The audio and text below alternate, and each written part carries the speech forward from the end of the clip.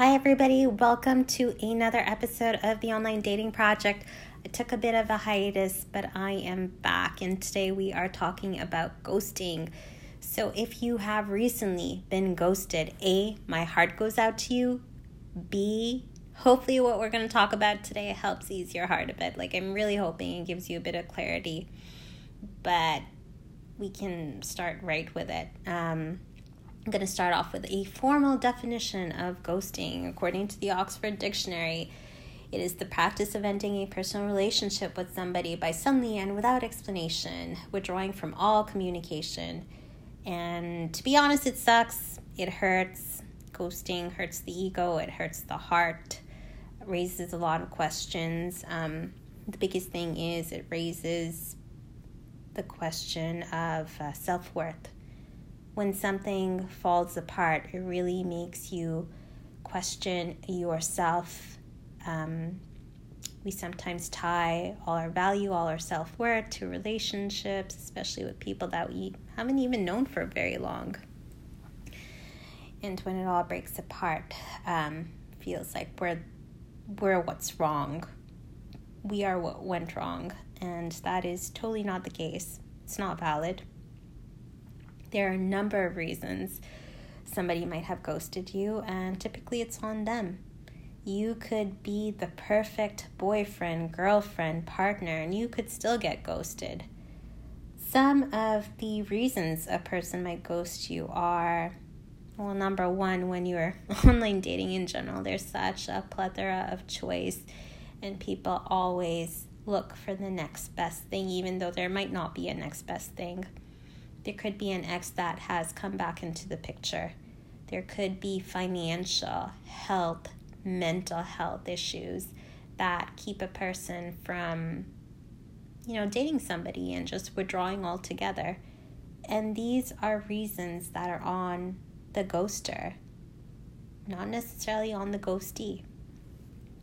Secondly, it's such a cowardly act. I firmly believe it is a cowardly act to ghost somebody. And I'm not talking after a few text exchanges, but if you've gone out on a few dates with them, if you have been dating them for months even, and you have formed a physical and emotional bond, and there has been trust built, and all of a sudden somebody disappears, it is a cowardly act, because all it takes is a simple text message or a call, call better yet, if it's been a certain amount of time, to say, hey, it was great getting to know you.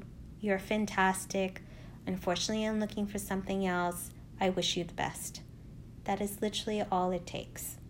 And if the person can't communicate with you up front and can't be open and honest about where they stand with you, it kind of makes you wonder how they're going to be later on in the relationship. Also, it's kind of clear that they didn't consider you a priority and didn't really put any value in the relationship, because if you really thought of somebody else as a priority, you would be open and honest with them. You would talk to them about what's going on. So the fact that they weren't means, was there any point in even having them around? They've honestly just done you a favor by taking themselves out of the game for you.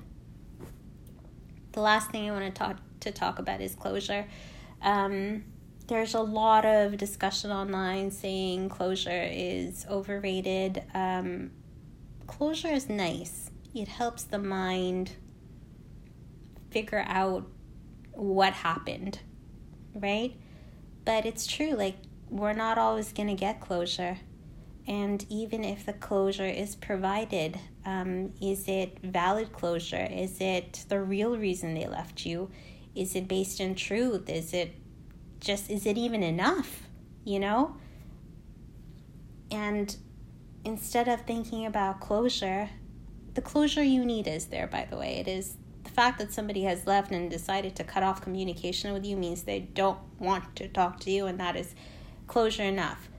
But from there, it's the narrative you set for yourself. And it is really looking back and thinking of the red flags in the relationship. the emotional unavailability, for example, maybe that was one of them. The fact that communication was maybe getting less and less.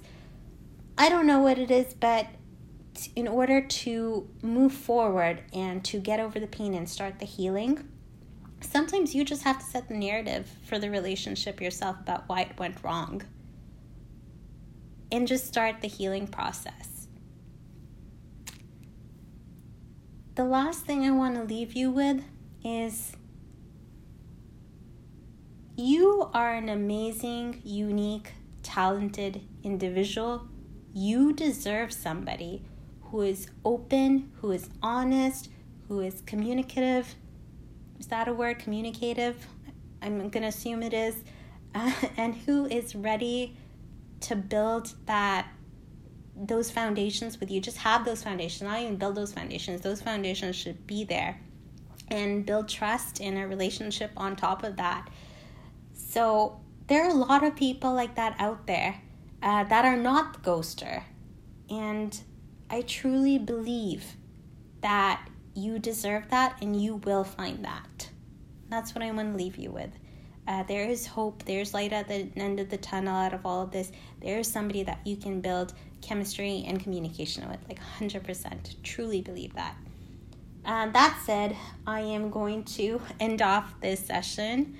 I like keeping these things short, but if you'd like to follow me on Instagram, it's @OnlineDatingProject. And if not, that's fine, because we'll hang out during the next episode, I guess. Have yourself a wonderful day. Take care.